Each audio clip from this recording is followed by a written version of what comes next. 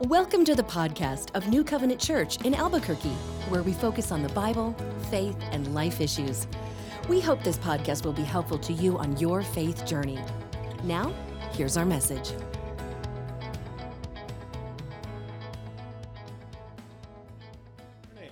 Good to see all of you.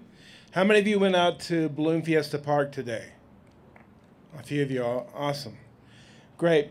Well, it's one of my favorite events because it sort of typifies my group of people who are known for being full of hot air, people that talk out loud. Anyway, so we're in a series titled Binge-Worthy.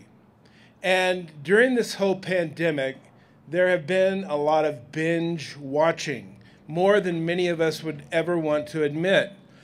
But it's my belief, and our belief as a staff, that the Bible is very, very binge-worthy.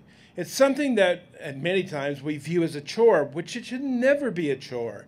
It's not just it's some type of obligation, but it's full of these really wonderful stories. Our current part of our binge series is Kings and Queens, and so we talked about King Solomon recently, and now we're going to talk about a gal by the name of Esther. It's one of the books in the Bible, and her name means star. So she was actually a real star. Now, the historical setting is really important because it came 100 years after the Babylonian captivity. If you don't know when the Babylonian captivity was, that was when the raiders came in and they took all of the Babyloni out of the kingdom. As I'm thinking about that, that's really bad baloney right there. But anyway, so here's the issue. The Jewish folks were captured by the Babylonian Empire and taken into Babylon. Well, the Babylonian Empire was taken over by the Medes and the Persians. And so the Persian Empire, by the time this book is written, which is 100 years after that, the Persian Empire was huge, and King Xerxes was going to throw a party for his people. And so many of the Jews went back to Jerusalem and resettled Judea. But some of them stayed, and this is a story about many of those people who stayed in a foreign land, okay, and were prospering in that land, but something unique happened, and God was going to show his glory. Now, what's interesting about this book is known to many people as a book that talks about God's sovereignty. It really shows God's sovereignty. What I mean by that is that God is working continually behind the scenes, even though we may not recognize it at the time. Being able to see the front from the end, the beginning from the end, we find that God is working in this book. However, what's unique about this book is that God's name is never mentioned. Even though God's name is not mentioned, God's presence certainly is seen and observable. So, here we go. King Xerxes, he says, look, I'm great, I'm awesome, and I want everyone to know how awesome I am. So I'm going to throw myself a party for 6 months, all throughout the kingdom for 6 months. And so there's this guy, as you read through this book, you'll find that there's a lot of heavy drinking going on here. And the king continually makes bad decisions, and I think the two kind of mix together. Never make really important decisions when you're partying. Anyway, so what happens is, after this great party, he wants to thank all of the people who helped out, so he throws another party. And he's living it up pretty good. And he says, bring my wife out in front of everybody and parade her around so that everyone can see how beautiful my wife is. Guys, learn from Xerxes. This is always a bad idea. Even if you believe your wife is really beautiful and worth other people noticing, never do that whatsoever. It's a super disrespectful thing. And that's what Queen Vashti thought. And she said, all right, no, I'm not going to do it. Well, he's like, what? My wife won't come out. And some of it, his lackeys are like, well, boss, if she doesn't come out, people are going to disrespect you, and then all of our wives are going to disrespect us. You need to do something. So they came up with a plan, which was basically banish her, okay? So banish her away, and she probably doesn't care. She's banished away. But then he makes a declaration. If you wondered where this attitude that a man is king of his castle, it's right here. You get it from Xerxes, because he made a declaration throughout the land that a man should be in control of his home. He should be honored in his home. So a king decreed that. Anyway, so you wonder where it's come from. This is where it comes from. Anyway, so that's King Xerxes. Now he has no wife. So enter a new person.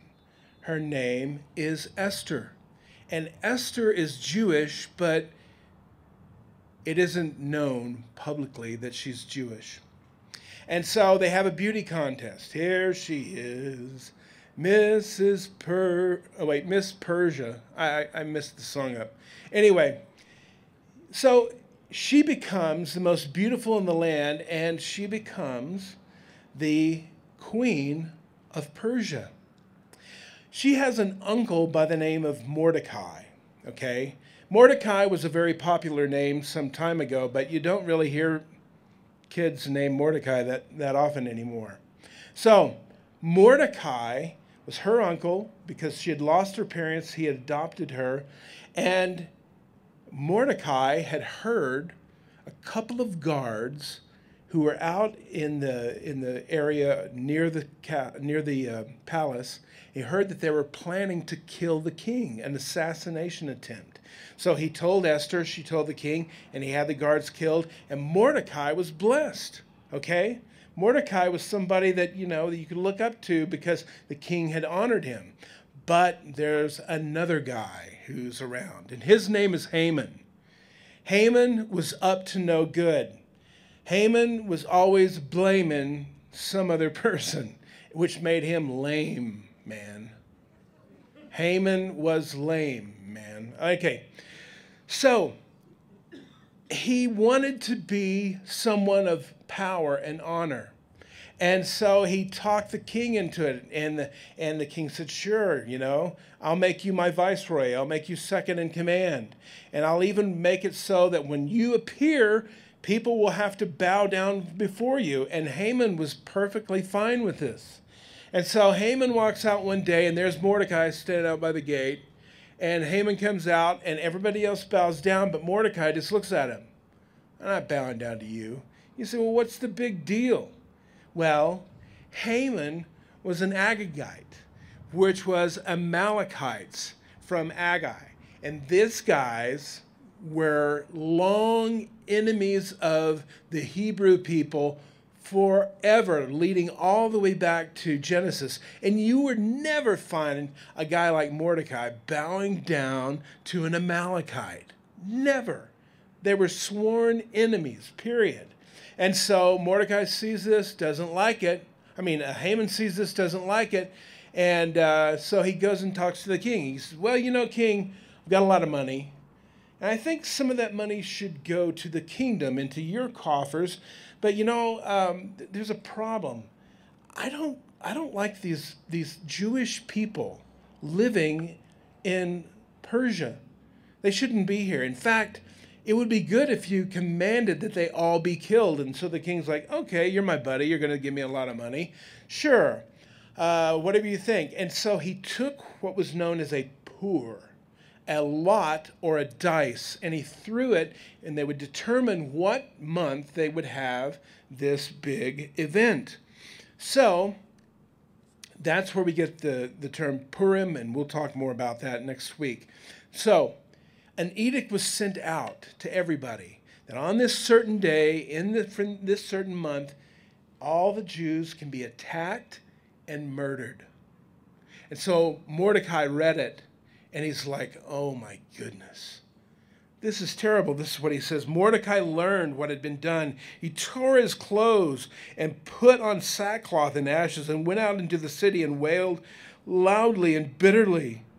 But he went only as far as the king's gate because no one clothed in sackcloth was allowed to enter. Okay? In every province which the edict and the order of the king came, there was great mourning among the Jews with fasting, weeping, and wailing. Many lay in sackcloth and ashes. Okay? Imagine if you got a letter from the government that said, okay, people like you, we're going to have a special holiday, and we're going to murder you and all the people like you. Imagine getting that in the mail. It's bad enough to get your tax return, but, getting that in the mail. Imagine the terror that would be in your heart. That was in the heart of Mordecai. And imagine the shock, the despair that he would be experiencing. Plus this, he was probably cognizant that he helped cause the whole deal because he was the guy that, dissed Haman. He was the guy that dissed the Amalekite, the old Canaanite. He dissed him. And he's like, I brought this not only on myself, but I've brought it on all of the people. And his life must have been filled with terror, and the weight of all of his decisions and the weight of his activity was weighing heavily upon him. You see, all of us have experienced this to some degree at some point in time, right? You've experienced something that is shocking and brings fear into you, and you may have even caused the whole event yourself. But what he didn't know, and what he will find out, and what we find out in our life, is that God, though we can't see him often, is working behind the scenes for something much greater, even in a time that would be considered as tumultuous. How many of you have really been blessed during the time of COVID? It's like, oh, I wished it was COVID every year, right? It's the best time of year. It's been a time of blessing because we see God's hands moving, but it's nothing any of us would ask for. Amen? And a hallelujah. Okay, we wouldn't ask for that, right? But I love what John Newton said about these situations. John Newton, if you don't remember, was the guy who wrote Amazing Grace. And he wrote it about his experience with God because he was a slave trader and was convicted of the deep, deep sin in his life and what he had done against other human beings. And experiencing God's grace, he says, listen, I am not what I ought to be. I am not what I want to be. I am not what I hope to be in another world. But still, I am not what I used to be. And by the grace of God, I am what I am. By the grace of God, I am what I am. Now, if you're always wondering, it was Popeye that came up with that? No, it was John Newton that came up with that. He says, this faith, a renouncing of everything we are apt to call our own and relying wholly upon the blood, the righteousness, and intercession of Jesus, period. God often takes a course of accomplishing his purposes directly contrary to our narrow views would describe. He brings a death upon our feelings, wishes, and prospects when he is about to give us the desires of our hearts. You see, people who are in sackcloth and ashes are demonstrating before God and their neighbors the torment of their soul. Look, you and I, if we could plan how things would work out, none of us would put into our order of life suffering. My family and I, we took a vacation. It was awesome. I know you want me to say that I missed you guys, but I really didn't. Not at all. No, actually, I did. It's been a lot of fun. But one thing you do when you get ready to go on vacation or on a trip is you make a checklist, right? Things that you need to pack, things that you don't want to leave behind. But you never put on your checklist suffering. Oh, yeah. Did we plan a day for suffering? No, we must have missed that. Well, we've got to at least have a half a day of suffering in there, right? None of us planned for that. That never averages into our life in our planning. But God averages that in a way that brings something greater out, something greater in the land of Susa, the Persian kingdom, something greater in the life of Mordecai and Esther, something greater in the life of the Jewish people who were still in exile away from Jerusalem. God, for you and I, for such a time like we're living in right now, has plans, yes, for even the suffering, for even the discomfort that we're going through. God's plans are greater than, and God's plans are more meaningful than all of it. Listen, Mordecai knew that there was an important relationship being built here. He understood that Esther had some kind of unique purpose in all of this. And because of that, he began to look at things a little different. Now, the people began to mourn and weep.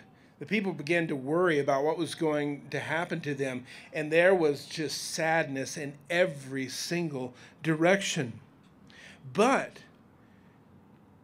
our girl, Esther, is being brought to a decision that is much bigger than her.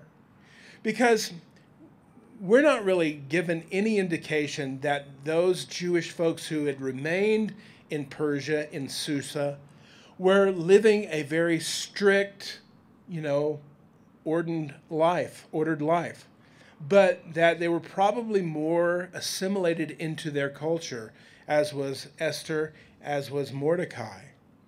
And so, because of that, they began to think that, we're far away from our people, we're far away from the temple, and we're just here like everybody else. But let me just tell you something, folks.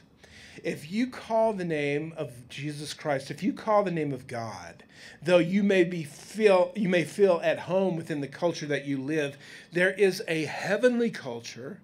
There is a culture that is designed by God that is in you and belongs to God and will continually call you to something bigger and greater and better.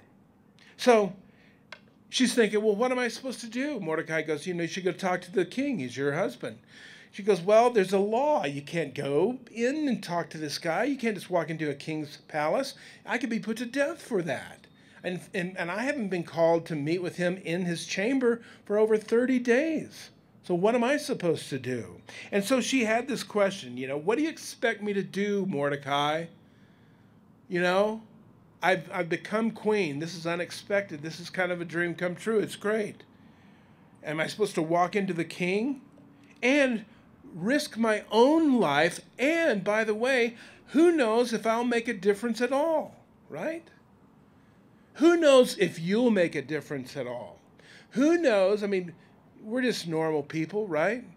We're Berkey people. We just like to watch the balloon fiesta, go have a number 9 at Golden Pride, go down and, watch the isotopes and, live our lives. But who are we?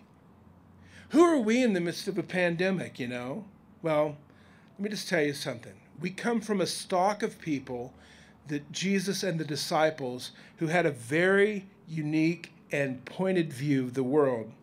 In Luke chapter 19, he said, for the Son of Man, Jesus speaking of himself, came to seek and to save that which was lost. In Matthew, it said, just as the Son of Man did not come to be served, but to serve and to give his life a ransom for many.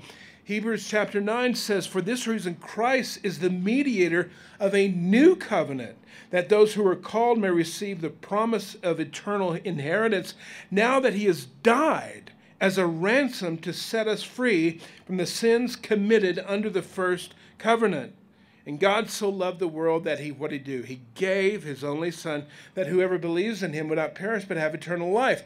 There's this whole idea that God's calling and God's plan are more fantastic and better than the current plan that we have. You say, well, people are messy. Listen, let me just tell you something.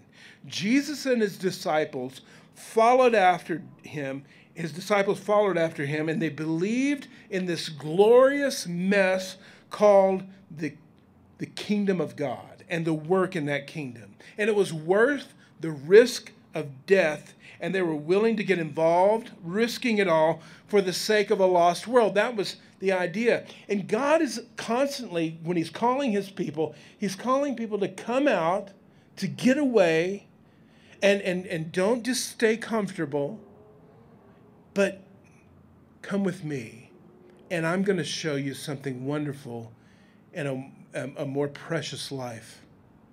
I found that, I'm a fly fisherman. It's really hard to catch those flies on these little bitty hooks, but it can be done. But a lot of practice. But sometimes you have to hike to get to the good spots.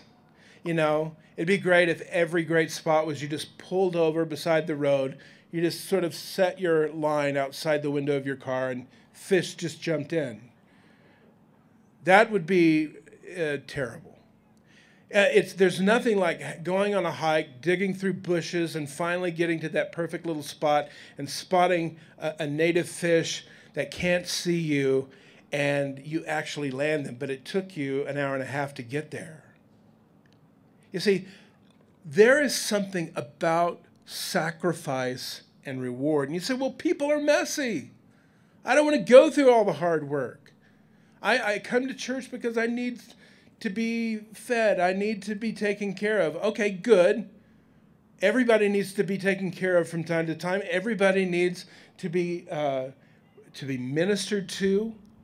But the reason that you're ministered to for a moment and for a brief while is so that you can continue back on the trail for the prize, which is never easy, but that's what we're called to live in. We're not called, listen, I know guys, I know myself. It would be great if I felt totally satisfied sitting on the couch with a bag of chips, 2 bags of chips, 2-liter deal of soda, and I'm like, I'm totally fulfilled right now. Maybe for an hour and a half, but then you have to get up and go get more chips. It's this constant struggle in life. But that doesn't really satisfy, does it? It's the bigger things that we're called to. People are messy. It's going to take a great deal of my personal time. I'm going to have to devote to the kingdom and to God's work. But what's the alternative? She just found out that all of her people are going to be killed. Imagine that. If you take Scripture literally, you'll see that following Jesus is a life and death matter as far as eternity is concerned. If it was just some religious choice, who cares, right? That's why people who don't understand your relationship with God, who don't understand your relationship with Jesus, will go, what's the big deal? It's just a religion. You've got your book, you've got your incense, you have your cross or whatever it may be. Just leave other people alone. It's sort of like your choice in clothing, which today, by the way, I have gotten a lot of comments, very few of which were very complimentary. Someone asked if I had a rake or if I'd been cleaning up on the highway. That's a choice I made myself. However, the big issue with us, do we believe in what we really believe in, or is it just a religious experience? Because that was what it came down to in the palace. That was what it came down to with Esther and Mordecai.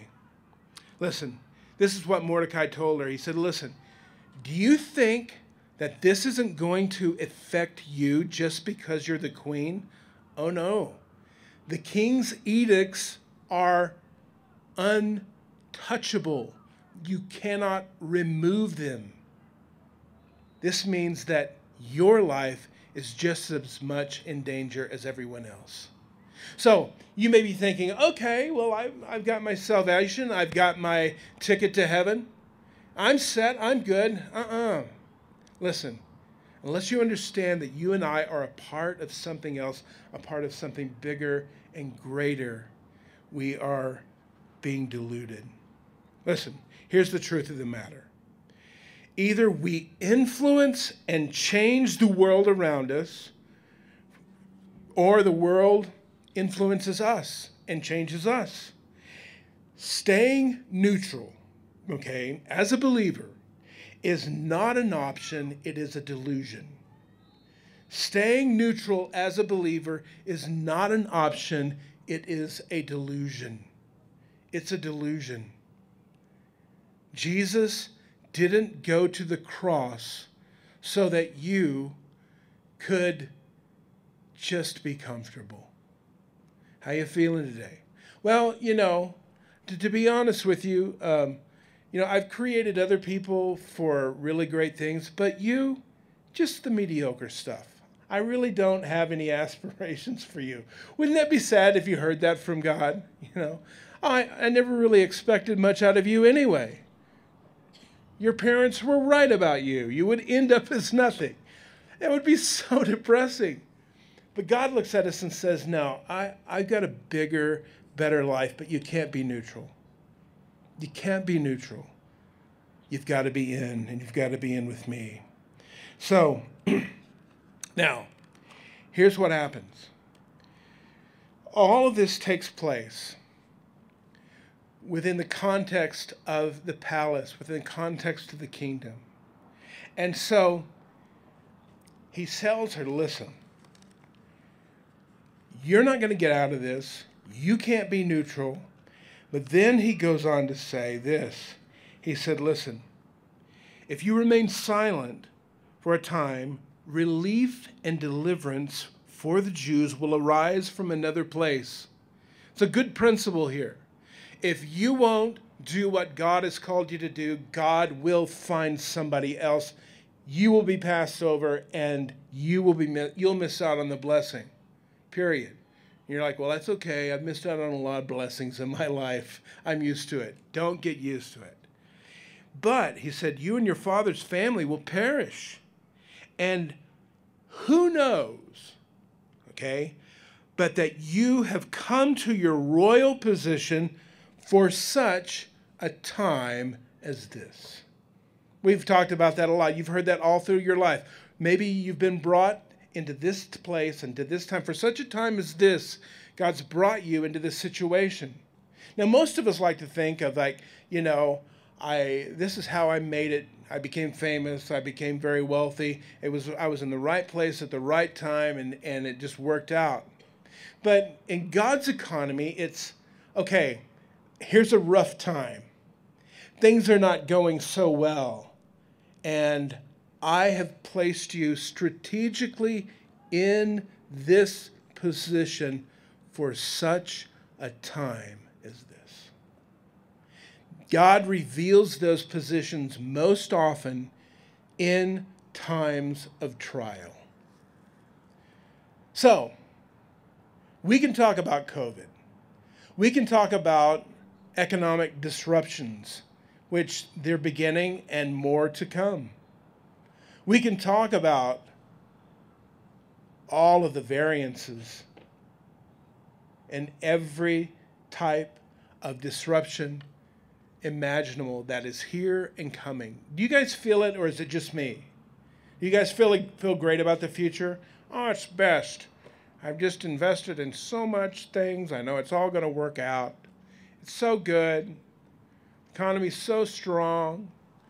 People are getting along so well. I just love politics. It just brings people together. Politics does that. It brings people together who normally wouldn't hang out together to hate this group of people. We're in agreement. We're in unity. We all hate that group of people over there. And it seems like it's getting worse. It is. So what does that mean for you and I? Well, who knows? Perhaps God has brought you to this place for such a very time as this. your faith in Christ, your love for the Lord, the mission that he's given you to care for other people. Maybe all of that comes into play now when it is needed the most. You see, that's the big issue. Will we see that? Or will we shrink away and continue to ask God, God, why are you letting this happen? Why are you letting this happen? God may be letting something like this happen so that the real good things make it to the top, right? Everybody was going about their business. Everything was fine. And then all of a sudden you get in the mail, you're going to die, and we're going to kill you. What changes at that point? Everything that's really important, that has always been important, becomes clear at that moment. It's a moment of clarity. What's important? Your friends, your family, human beings. That's what's really at the core of it. And when God brings us to the point where we say, you're right, my neighbors, my friends, my family, that's what's important. Them knowing the gospel, knowing the truth. Me sharing, committing my life to that work. That's what matters the most. And that's the way it should be. So, what happens? She said, look, tell everybody, go tell all the Jewish folk throughout the land that to fast for 3 days and 3 nights. Fast and pray for me. I'm going to pray. My staff's going to pray with me. And after we've done that, I'm going to go in before the king, unannounced, uninvited, and I may die. And she says, if I perish, I perish. Period. She knew that turning to God in a very clear, intentional manner would mean that she would have the strength to do what was necessary. How many of you really feel brave every day? I don't. And I know a lot of reasons not to be brave. If I wasn't such a coward, I would be so much braver. But we need to be brave. Well, how do we get there if we're not there? Well, there's an old tried and true method, and that is fasting and prayer. What does fasting do? Well, there's a lot of talk today about intermittent fasting, right? Any of you guys do that? I'm really good at it. I've gained weight at it. I don't know why, but I fast between every meal and snack all day long. It's like continuously, intermittently, but it never works. Probably my timing's off, portion control, whatever it may be. But fasting for religious reasons, for God reasons, is to take you out of your common routine. It's to break that routine so that you're not thinking about everything around you, what's going inside of you and around you. You're now focused more upon God, and you're listening to God and what God has to say. And God can speak those words through the power of the Spirit that can make you a very courageous person. Prayer can do that as well. Prayer allows us to look at someone and see their need and say, I see you. I hear you. I'm praying for you. We're taking this to God. And when things are good, let's just be honest. Prayer is like, oh, I'm praying for you. I'm sorry that happened to your brand new luxury car. I'll pray that you get over that soon. And I'll pray for your insurance adjuster. I don't know. But when you get the call and someone's in the hospital and they're near death, prayer all of a sudden changes, doesn't it? Oh, God.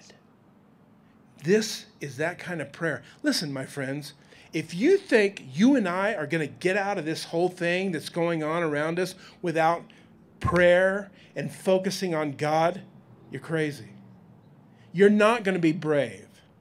You're not going to be fit for the task. I'm not going to be fit for the task. This is not something to say, well, you should be fasting, you should be praying. No. We have to fast and pray and get prepared to be brave in the midst of a time of trial. Because who knows that God hasn't raised us up for this moment? Right? And amen right here. Kids know the truth. So, what happens? They go for it. And we're going to tell more about the story next week. But look at it where this church is located. We're on Paseo. Now, for some reason, the early leaders, elders, the founders of this church thought that this would be a great place to meet. I mean, but why? Paseo's noisy. Traffic going back and forth. There are houses everywhere. I mean, why would you build a sanctuary in a noisy place like this? Wouldn't it be better to build miles outside of town, sort of a sanctuary where we could go and pray and we didn't have to hear the world and we wouldn't have to have the influences of the world? No. They thought, let's build it smack dab right here in the middle of everything. Why? Because convenience and comfort are found away from the action. But God places his people right in the middle of the action because that's where he wants us to be. And that's the good stuff. That's the good stuff, my friends. That's the great stuff where you find yourself doing things that you couldn't do before. When you find yourself being brave. How many of you in your daydreams are super brave? I am. I'm always the guy like, the captain comes on, well, our co-pilot has just died.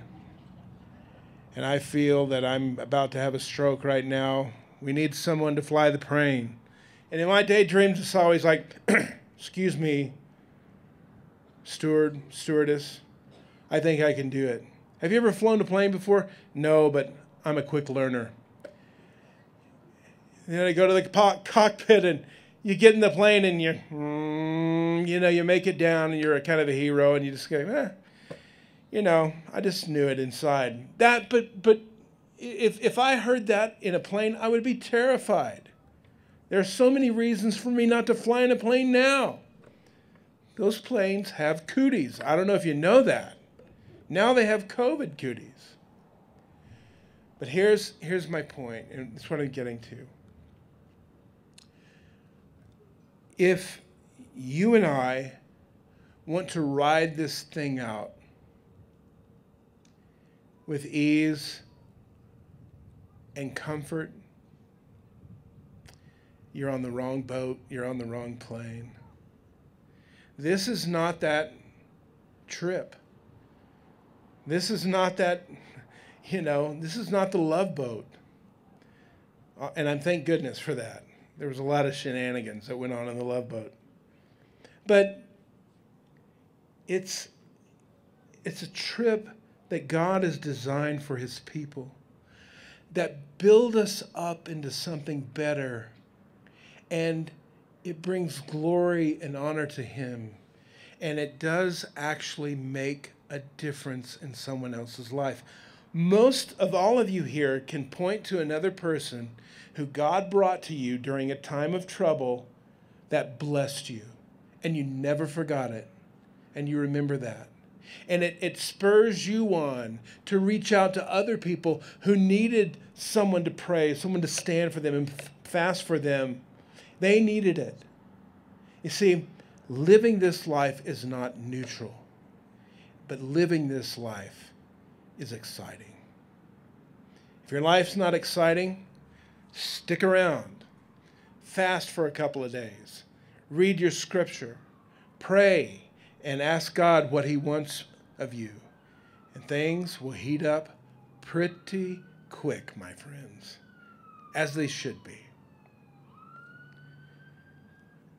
Oh. I just turned that off with my mind. And so anything else you guys want me to do, I can do. Folks, love you. Glad you're here.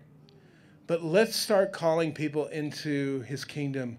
Let's find folks who are lethargic and have walked away from the faith or just sort of slid away and remind them that this is not the time. this is the time to be active more than ever. Father, thank you for our time here together. Lord, I pray that if there's anybody here who doesn't know you, Lord, that there would be realize in their heart that they can just call out to you and ask for forgiveness and be forgiven and be brought into your kingdom. And Lord, I pray for the rest of us that we, Lord, would be awake and ready to do your will, to follow you, to be a part of your plan, your solution for this world. And Lord, we know it's only possible through you, by you, and for you. So Lord, we commit ourselves to you and to your kingdom, for your work, for this time, for such a time as this. In Jesus' name, amen. Would you please stand?